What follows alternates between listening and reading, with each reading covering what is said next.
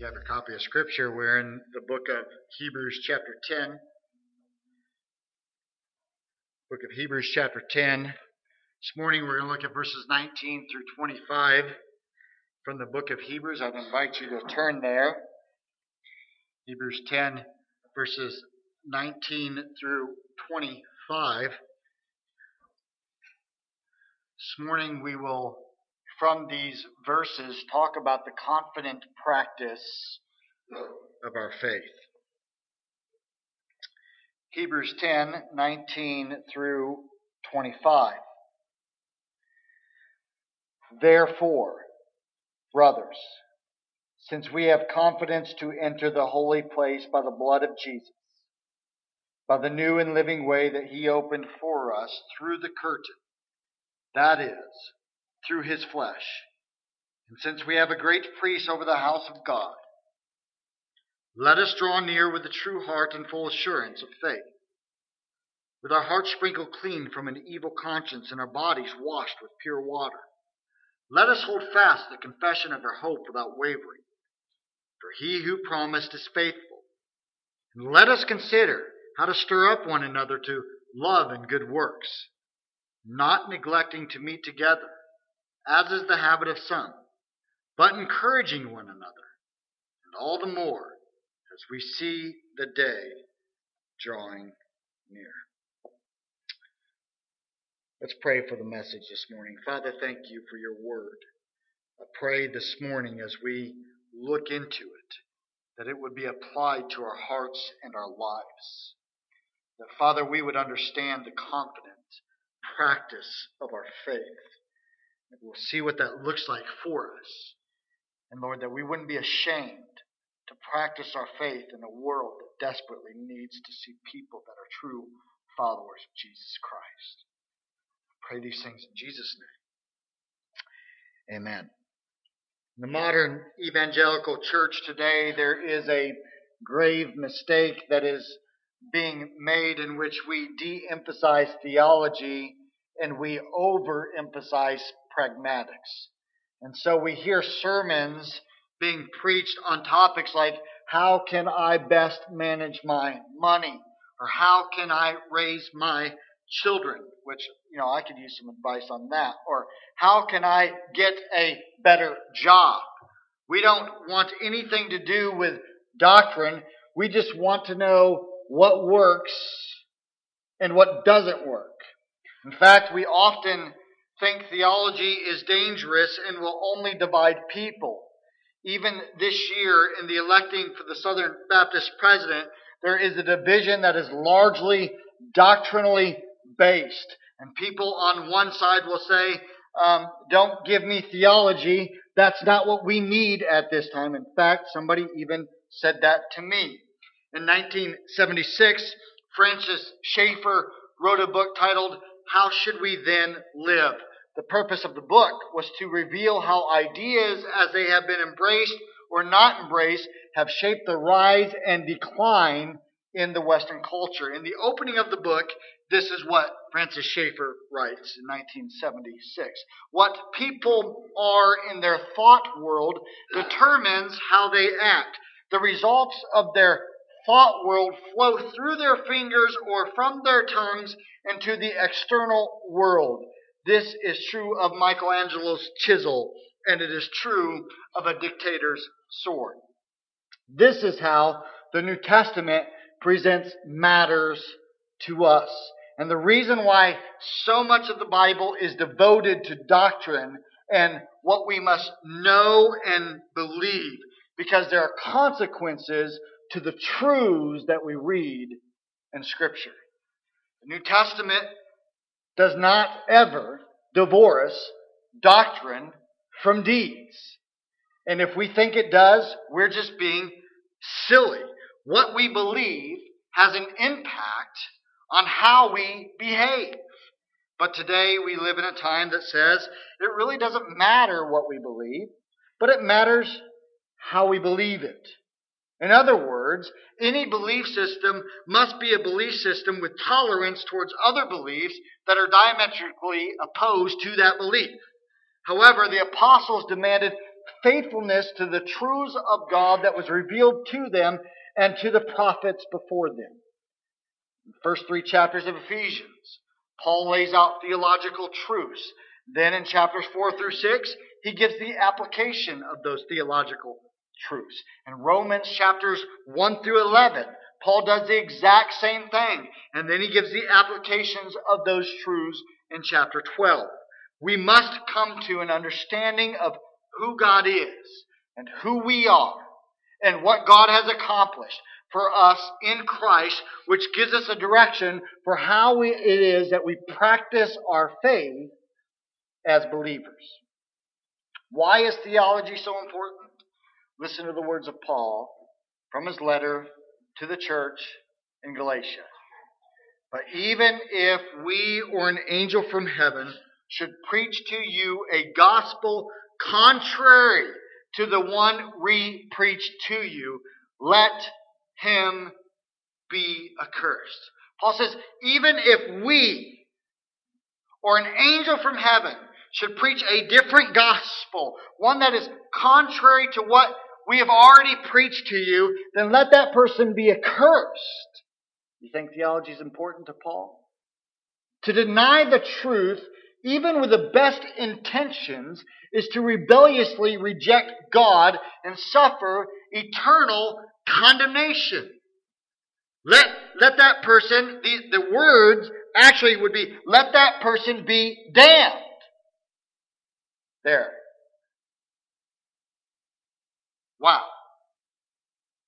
Strong language from Paul concerning theology.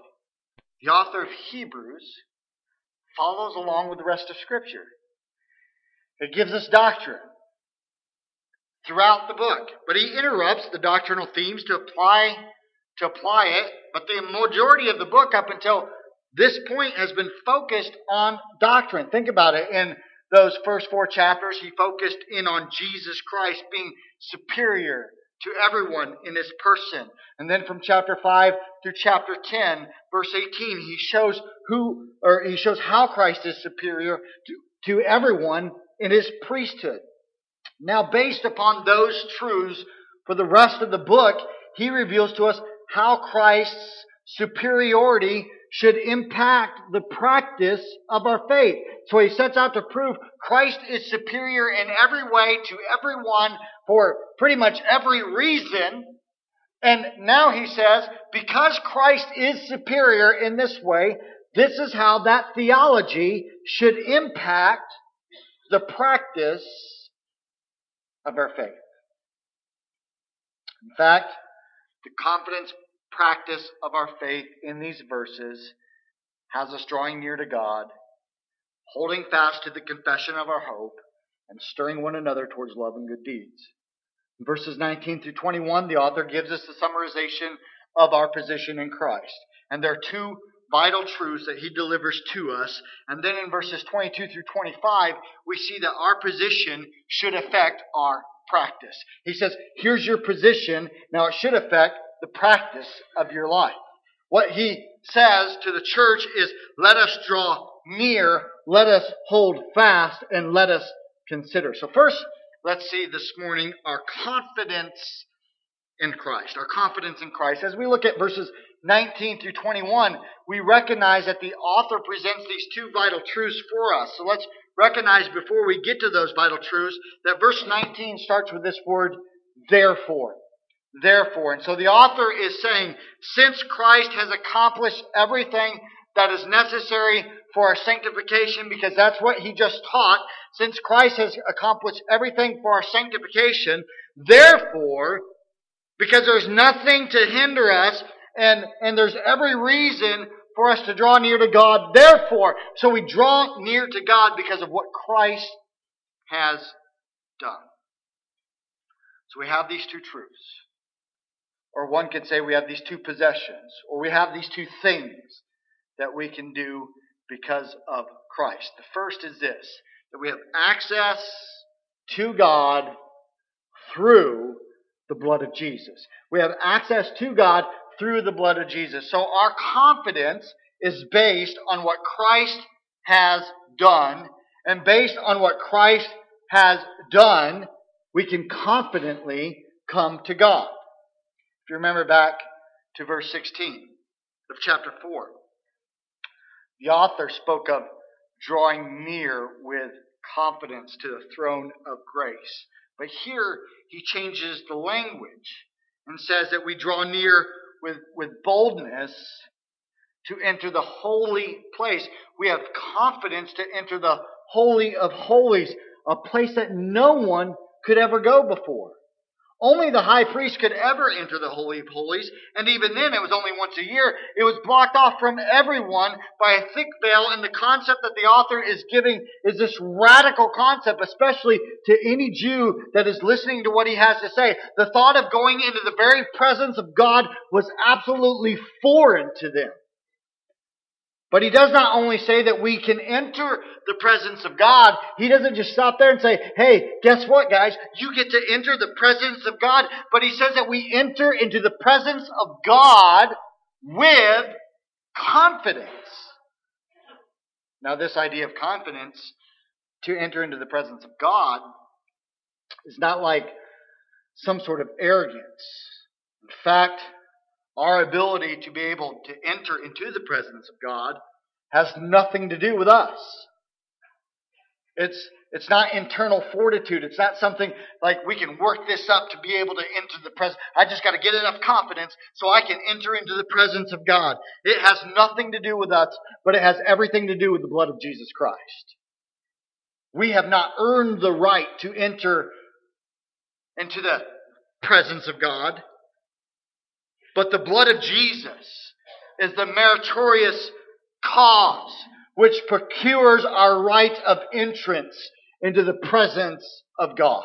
The blood of Jesus has satisfied the just penalty of God that He imposed on our sin. And so we do not approach God with some sort of good works or some sort of confidence in ourselves or by our own merit, but only by the merit of the blood of Jesus Christ we can confidently come into the presence of God.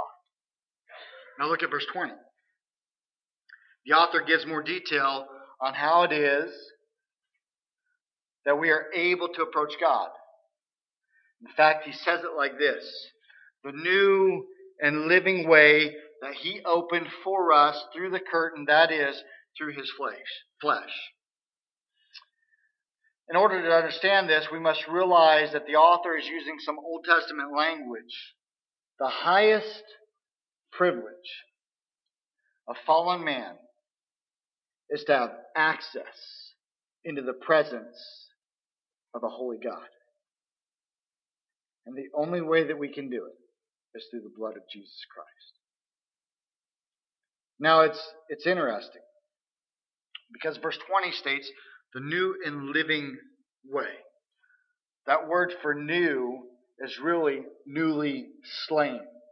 Our approach to God has been open to us because Jesus Christ was put to death. We can come to God because Jesus Christ was slain for our sin. And therefore, we have presence, we have access to God through the blood of Jesus. Secondly, we have a great high priest over the house of God. Second truth, we have a great high priest over the house of God. Look at verse 21. And since we have a great priest over the house of God. Now, as we've said, the book of Hebrews is the only book of the Bible to develop the theme of Jesus as high priest.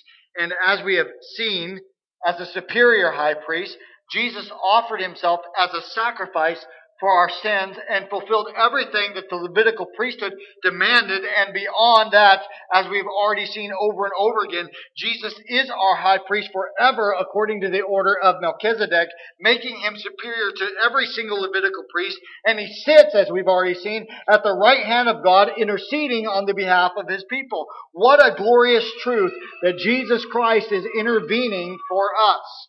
Now this verse says, the house of God. The house of God, that we have a high priest over the house of God. Now the house of God is a reference to believers. Oftentimes we think that God dwells in a building, and perhaps We would even use a verse like this to say, well, see, God dwells in the church. And you know what? That is partially true. After all, God is omnipresent. He dwells everywhere. That doesn't mean He dwells in everything, by the way. It means that He is everywhere. Don't go around saying that God's like in the piano and stuff like that, because that's just heresy. But He dwells everywhere. But the church building is not where God tabernacles in Scripture. Do we understand that? God does not dwell in tabernacles or temples or anything made by human hands. But He dwells in the hearts of His people. God doesn't take up dwelling in the church. We are the temple of the living God individually.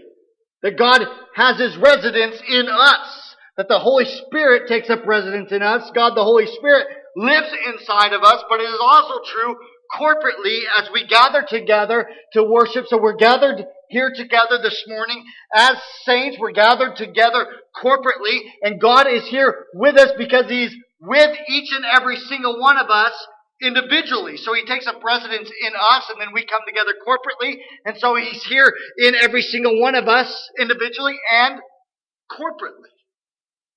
Remember, the point is our confidence is in Christ. So the fact that we have a great high priest over the house of God should increase our confidence.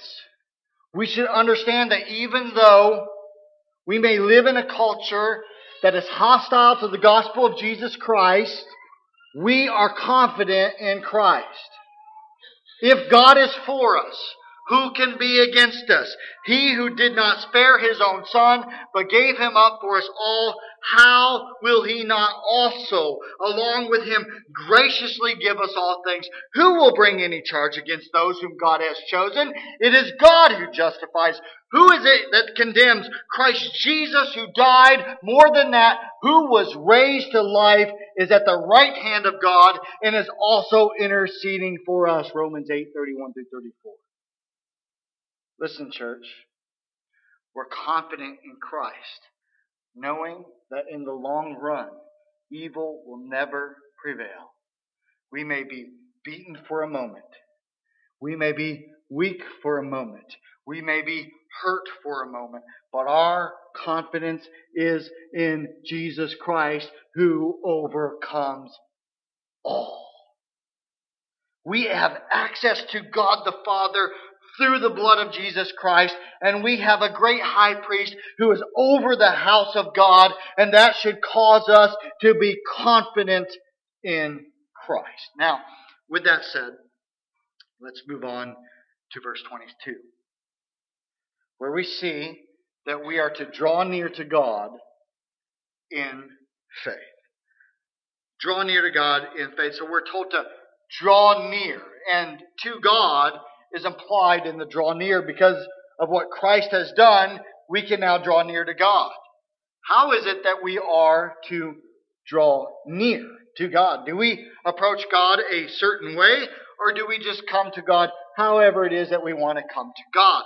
Furthermore, why are we told to draw near to God now, especially considering that Israel was told the exact opposite? Remember Mount Sinai? They were told, do not draw near the mountain or I will strike you down. Why would we want to draw near to God if we're going to be struck down? The new covenant says, draw near to God. These verses tell us how to draw near to God. First it says with a true heart. And then it says with full assurance of faith. And then it says having our hearts sprinkled clean from an evil conscience. And finally, having our bodies washed with pure water. So let's look at that real quick. First it says, draw near to God with a true heart. That means a sincere heart or a genuine heart. There is no hypocrisy in our heart. It means that we are coming to God as a genuine believer, not coming to God pretending to be someone that we are not, or to look, or in order to look good for other people while having hidden sin in our lives. We're coming with a true heart. Christian, you live your life not to please other people, but to please God. who sees everything. He sees directly into your heart. He knows your thought before you even think it. He knows the motive of why you did what you did. Which is why we're told in Scripture to take captive every thought and bring it into obedience to Jesus Christ in 2 Corinthians 10:5. The idea is that we're formerly slaves to sin, but we are obedient to God. It means that we are growing towards holiness in our lives. It means that we are becoming more and more like Christ. You see, being a Christian is not about meeting a bunch of moral standards in our life, but it is a matter of loving obedience to God with a heart that has been transformed by the grace of God. In order to do this, we confess our sins in our life, that we may be able to fool others, and we may be able to trick others, and other people may not know the sin that's in our life and the secret sin that we are holding on to. They may not know it, but you will never fool God. If your heart is not sincere before God, if you do not draw near with a true heart, we're living a life of self-deception. If you think that, I can just draw near to God with a heart that's not true, then you are living a life of self-deception. John Owen points out, without this sincerity of heart, there can be neither boldness nor confidence in our access to God. So we draw near with a true heart. But secondly, he says that we draw near with a full assurance of faith. In chapter 11, the author will tell us, without faith, it's impossible to please God. Here, he talks about a full assurance of faith. Have a godly faith and a confidence as you come to the Lord. Faith is a gift from God and a responsibility. We are saved through faith, Ephesians chapter 2, verse 8. And we are to walk by faith, Colossians chapter 2, verse 16. What is faith? It is not a blind leap like we often hear. The reason it is not a blind leap is because faith rests in the person and work of Jesus Christ. The more we know Jesus, the more we trust in Him. And the more we trust in Him, the more we prove He is faithful. And the more confident that we grow in our faith. We come with confident faith based on what Christ has already done. Thirdly, he says, we come having our hearts sprinkled clean from an evil conscience. And this is a picture of the high priest cleansing and washing himself before he entered into the presence of the Holy of Holies. The point is that this ritual cleansed the outer man, which is why it was done, but the blood of Christ cleanses the inner man. The blood of Christ cleanses the conscience from dead works to serve a living God. We come with a conscience which realizes that we are not guilty because we have been justified by the grace of God through faith. We come with confidence and a conscience that knows that God has pronounced over us. Therefore, there is now no condemnation. Furthermore, it is a revealing that we can only approach God through Christ, who is the only one that can cleanse our conscience. And then finally, he says that we come having our bodies washed with pure water. This is a reference to baptism, but not just baptism. In the Greek, both the sprinkling clean and the washed are perfect participles, which is referencing a past action that has ongoing results. So both of these take place at salvation, but the effects are lasting. So baptism is in the New Testament is closely linked with salvation, and it is not salvation, but it's linked with salvation. It's not a part of salvation, but it's an outward picture of what God has done inwardly, namely the cleansing of our hearts by faith. The idea is that a purification takes place in our life that is accomplished by the regenerating and sanctifying work of the Holy Spirit, which baptism is a picture of. It is a picture of an inward purity that is manifested in outward behavior that begins at salvation. And so the idea is that both of these, a clean conscience and a washed body, stem from salvation. And if we do not have a clean conscience, or we're aware of sin in our lives, we will not draw near to God. Therefore, we must confess our sin so that we will draw near. Now, here's what I want to ask you this morning. Do you realize the significance of what Christ has done for you in order for you to draw near to God? Do you draw near to God today?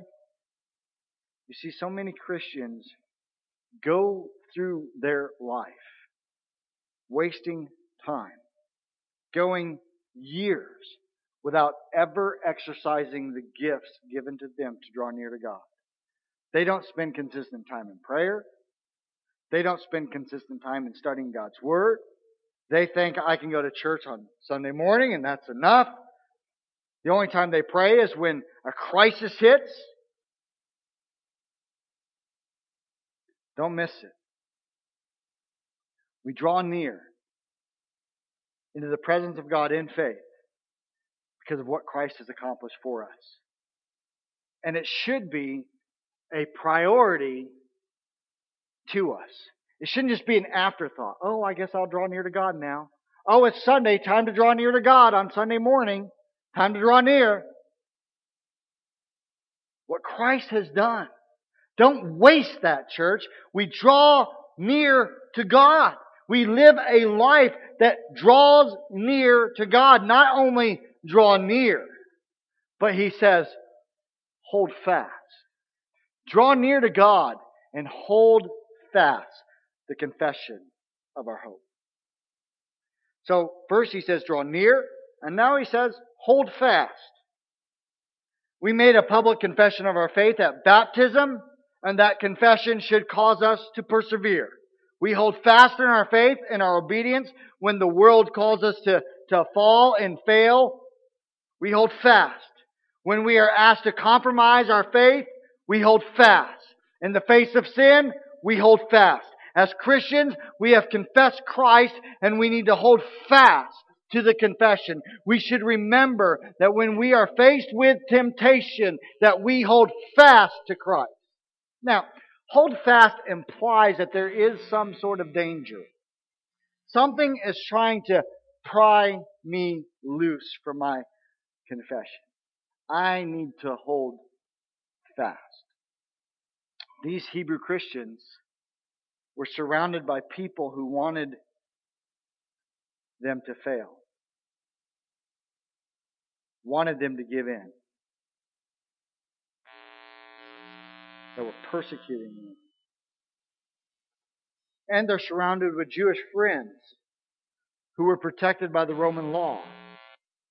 And the temptation for these Hebrew Christians is this: well, I could still have a relationship with God even if I go back to Judaism, and at least I won't be persecuted. And that would be good. But the author says, what? Hold fast to your confession. Hold fast. You hold to that confession of the Lord Jesus Christ. Don't you waver from it. Because that confession is the only hope we have. Don't fail. Don't fail to trust in the promises that we have. Some would say, well, we don't have persecution in America yet. But you know what? We are faced with pressure to conform to the ways of the world. The world's desires. The world's standards. It's far easier to blend in at your job or at school than to take a stand for Christ. It's far easier to be silent than to be a witness for the gospel of Jesus Christ. It is far easier to blend in than to be looked at as some sort of religious fanatic. But the author is saying, no, hold fast to your confession. It means something. Confession of what? He tells us. Confession of hope. Hope is what we are certain of but have yet to realize. This is the promises of God. We just sang this morning, standing on the promises of God. Hope means that we are certain of God's promises. We may not have realized them, but we are certain of them. We are certain of them because God is the guarantee of the promise. Many will come and mock us. Say to us, "Where is the promise of His coming?" Peter says. But you know what they fail to realize is that the day of the Lord will come, and it will come like a thief in the night, bringing its inescapable judgment. And for this reason, we should be people of holy conduct and godliness, 2 Peter chapter 3. We have hope because He who promised is faithful. We hold fast to our profession of faith and the promises of God because He who promised is faithful, because the one that makes the promises is faithful. Our hope is based on the promises of God that Jesus is our high priest forever after the order of Melchizedek. Our hope is based on what God has promised. Now don't you dare miss this. Our confidence is not based on the promise that God has made to us. It's not. You know what our hope is based upon? Our confidence is based upon the promises that God made to Christ. Do you doubt the promise that God the Father has made to God the Son? He promised to make Him a high priest forever after the order of Melchizedek. Do you doubt that? He promised to let the sacrifice of Christ count as a sacrifice for our sin. Do you doubt that? Do you doubt the promise God made to His Son? Do you doubt the promise that God made to the Son when He said, "I will give you all that belong to you"? God will do exactly as He has said. We trust in the promise of God even when we lack faith, even when it's so hard to trust in the promise of God, because we understand and we know that God will never break a promise to His Son.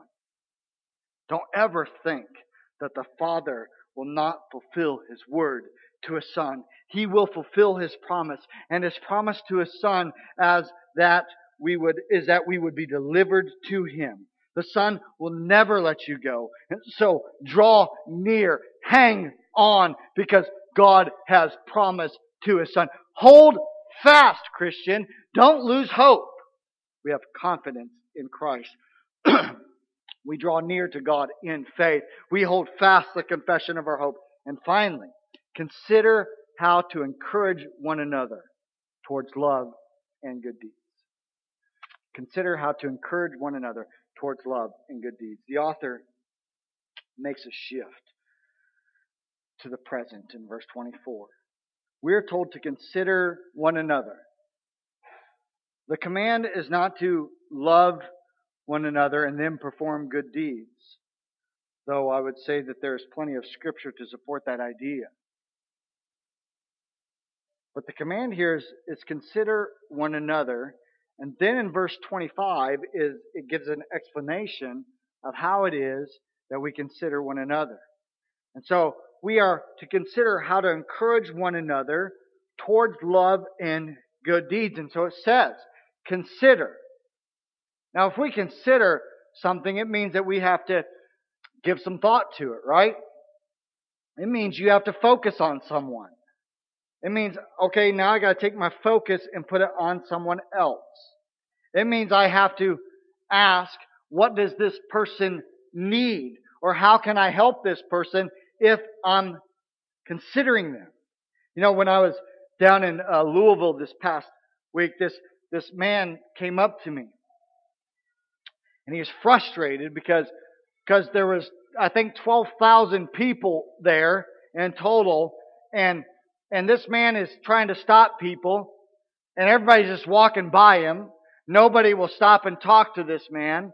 And it's kind of frustrating to him. And, you know, we could say what we always like to say in our heart, right? Don't we always say, well, that's probably just a bum. That's probably just someone, they're just wanting money. And if I stop and give them money, what do we always think? If I give this person money, he's going to go buy alcohol with it, or maybe he's going to use it for drugs, so I shouldn't even stop and talk to him. In fact, the group I was with just kept on walking. And I had to make a decision. Am I going to consider this man, or am I going to do like everybody else and just keep on walking? And so I said, okay, I guess I'll talk to this guy. And so I said, what do you need? And he's fumbling around, and he's got his debit card out, and he's got his driver's license out, and he's got his cell phone out.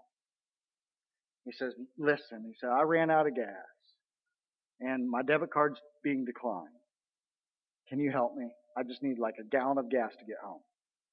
$2. I'm thinking, well, I just saw probably a couple hundred people walk by this guy and nobody stopped. And I had to consider him. So I said, hey, I'll tell you what, I'll give you $5. If you use it on something else, that's your problem, not my problem. Sir, I promise you it's going into my gas. I mean, he was dressed fine. I mean, he had a debit card and a driver's license and a cell phone. He offered to call the police. He may have taken me, but it's not my problem. I decided I was going to consider that man. I gave him $5 to get gas. We're told to consider one another. We got to stop. We get so busy we don't even consider one another. We're doing our own thing. We got our own thing to do. I'm busy this week. I got this and this and this and this and this to do. I got to get over here. I got to do this. I don't have time to consider someone. But it says to consider. But it says to consider how to stir up. That word stir up means provoke. In fact, it's usually used in a negative sense, right? But here it's being used to grab the reader's attention. So instead of saying, provoke to anger, it says, think about how we will provoke one another towards love and good deeds. This also means as Christians that love takes effort. It takes effort. You have to work at it. It's not automatic. It requires action and thought and effort on our part. These verses are telling us that we have to consider one another, that we have to show concern for one another, that we have to meet one another's needs, that we strengthen one another in their weakness, that we help one another out through every trial and temptation that they're faced with. It means that we love in act and not in just word. It's so easy for us to say, oh yeah, I love my brother and sister in Christ, until it comes time to dig into our pocketbook and feed the poor, or visit the sick or shut-ins, or look after orphans and children that are in broken homes and single parents, and become a friend to the lonely and give direction to the empty that have no purpose in their life. Then it becomes something else. Because now we've moved past being able to say, oh, I love my brother or sister in Christ, to actually having to do something about it. Don't you understand? It takes effort. It is hard work to provoke one another towards love and good deeds. Now, the context where we consider how to encourage one another towards love and good deeds is what? It says in verse 25. Context is when we assemble together. Now let me park here for just a moment. I'm reminded of a story. Father was showing his young son through a church building, and it came to a plaque on the wall. The little boy was curious, and he said, Daddy, what's that plaque for? His father replied, oh, that's a memorial to those who have died in the service. The little boy said, which service, Daddy, the morning or the evening? People have all kinds of reasons they don't go to church. And guess what? Some of the early Christians had stopped going to church due to persecution, apostasy, arrogance. Maybe even they had their feelings hurt. And now they claim that they could worship God better alone. almost invariably when people do not go to church, it is for a selfish reason. Their focus is on themselves and not on God and not on others. Instead of thinking how they can be used by God to encourage one another towards love and good deeds, they think that their needs aren't being met, or the church is unloving, or they just don't have what I want. We can go to church after church after church after church that has lost people in their church because, well, I just wasn't being fed. Or they didn't have the cool children's ministry. Or their pastor's too bald with too big of a beard. Or whatever. You know?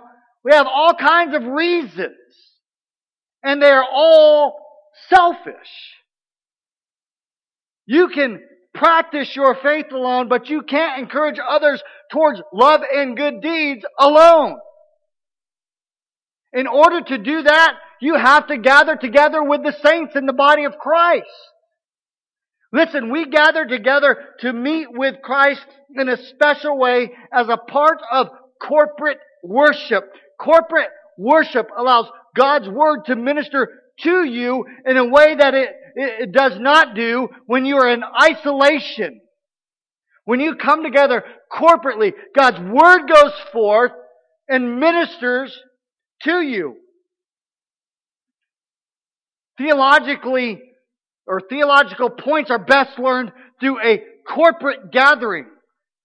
A developing of a love for community is done best in a corporate gathering. Let me just be abundantly clear about it. Just in case there's confusion. To be a good Christian is not possible if you are abstaining from assembling yourself together corporately. And if that's not clear enough, let me be even clearer. If you abstain from corporate worship for various reasons, for an extended period of time, it is sinful. Plain and simple. It's sinful. You say, well, Pastor, we're all here. You're preaching to the choir. I know, but that's okay. We still need to gather together corporately. We should think twice before we... Missing church should be the last thing that we want to do, not the first thing that we want to do.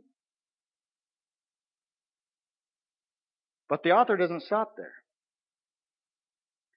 Because he adds, but encouraging one another, and all the more as you see the day drawing near. That word encourage means to earnestly support or encourage a response or action. It has the idea of coming alongside someone. And when it says, as you see the day drawing near, that's a reference to the coming day of judgment when we will all give an account. Listen to me, Christian. You are your brother's keeper.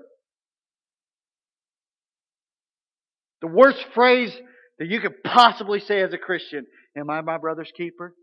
Don't ever say that to me, because I'll say, yes, you are. It is impossible for your pastor to shepherd every single person who comes to this church. I can't do it. And if this body is going to be a healthy body, every single member of this congregation needs to take some responsibility in encouraging their fellow members instead of being self-seeking. That means if you see that someone is drifting away, or you see that someone is dropping out, you don't say, oh boy, I better call the pastor. So-and-so's missed 3 weeks. Better call him up. If you want to tell me, that's fine. But what I'm saying is that you encourage them. You help them deal with their issues. You ask them what's keeping them away. If they are in conflict with another believer, you help them work through it. And by the way, helping them work through it is not sitting there saying, oh yeah, you are absolutely right. That person just mistreated you. They're the most terrible person on the face of this earth. That's not helping someone work through their issue. No. Open up the Scripture and look and see how it is that we deal with conflict with another brother or sister in Christ. Go to Matthew chapter 18 if you want to know where to go. And it tells you how to deal with conflict. You help them work through it. You help them follow biblical principles. You do not allow them to isolate themselves from the rest of the body of believers. You don't say, oh, well, that's okay. So-and-so's not coming anymore. I guess that's their problem. You don't allow it. And you don't depend on your pastor to do it all. You say, I got to do something. Because you're a body of believers. And if they isolate themselves from the rest of the sheep, it will only be a matter of time before a wolf picks them off. So encourage you, brothers and sisters, you are your brother's keeper. Let me tell you something else that these verses imply to us this morning. And that is this. We must know one another. This means that we have to go beyond our superficial knowledge of one another. And again, it is impossible for me as a pastor to know everyone in this church well. I can't do it. It can't be done. But each of us can and should know some fairly well. And that's not to say, oh, well, I got to get my little group of friends and I got to know them better and it's us four no more. Nobody else is allowed in. But it does mean that you gather outside Sunday mornings. You get to know people. It does mean that some of you should know your pastor well. You should. You're like, well, Pastor, I don't want to know you well. I'm afraid. Well, I might find out. Well, I'm not afraid of what you might find out. I'm an open book. Some of you probably need to speak some truth in my. There's sometimes I probably do something that's really stupid. And you go, that was stupid. You gotta know each other. I love church. I do. I love Sunday mornings. Sunday mornings is crucial. I just said for theology and for instruction, it's crucial. To equip the saints, it's crucial. It's so important to come together on Sunday morning. I love this time. I love to preach the Word of God. I love to encourage people and sometimes step on people's toes and sometimes call you out if you're not doing something right. I love it because that's how God has geared me. But you have to encourage one another in their Christian walk outside of Sunday morning. It means you got to say, hey, can we have lunch together? Hey, want to hang out? Hey, let's do this. Let's spend some time together. One last thing in relation to encouraging one another towards love and good deeds. And that is this. You must be intentional. You must be intentional. The hardest thing in this world is to take your eyes off yourself. It's hard. It's so hard just to say, okay, it's time for me to stop thinking about my needs, my family, and my money, and my job, and my this, and my. It's so hard.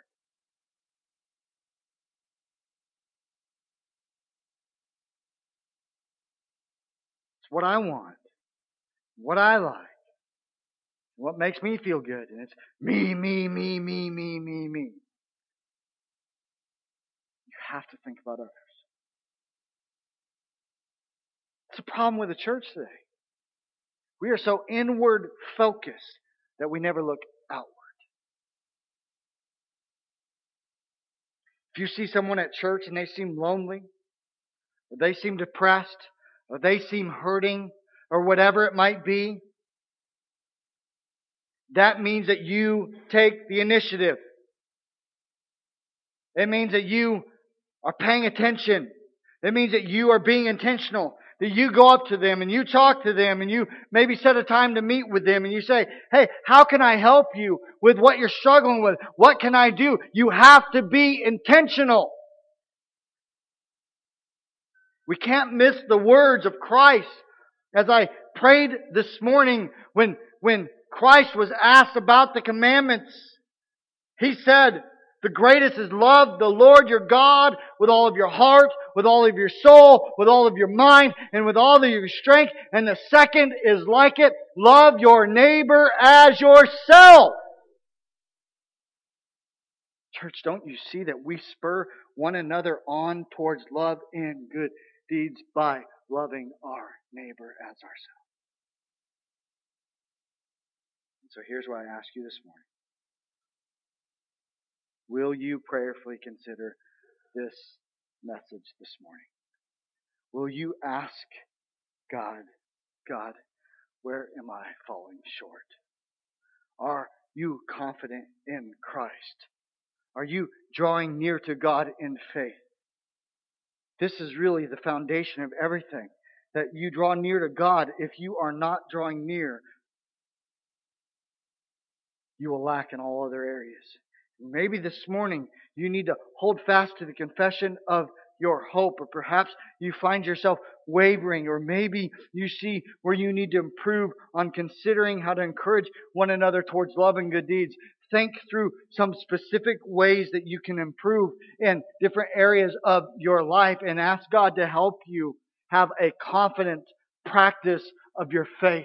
Say, Lord, I want to practice my faith in confidence, not because of something in me, but because of what Christ has done for me, so that others will see my love for the Lord and they will be drawn in. That's how the early church grew, saints. They loved God and they loved one another, and everybody saw it. And it exploded. Which leads me to believe the church today so often is failing in one or both of those areas. That's why they refuse to grow. If you need prayer this morning, I'll be standing down front. I'd love to pray with you.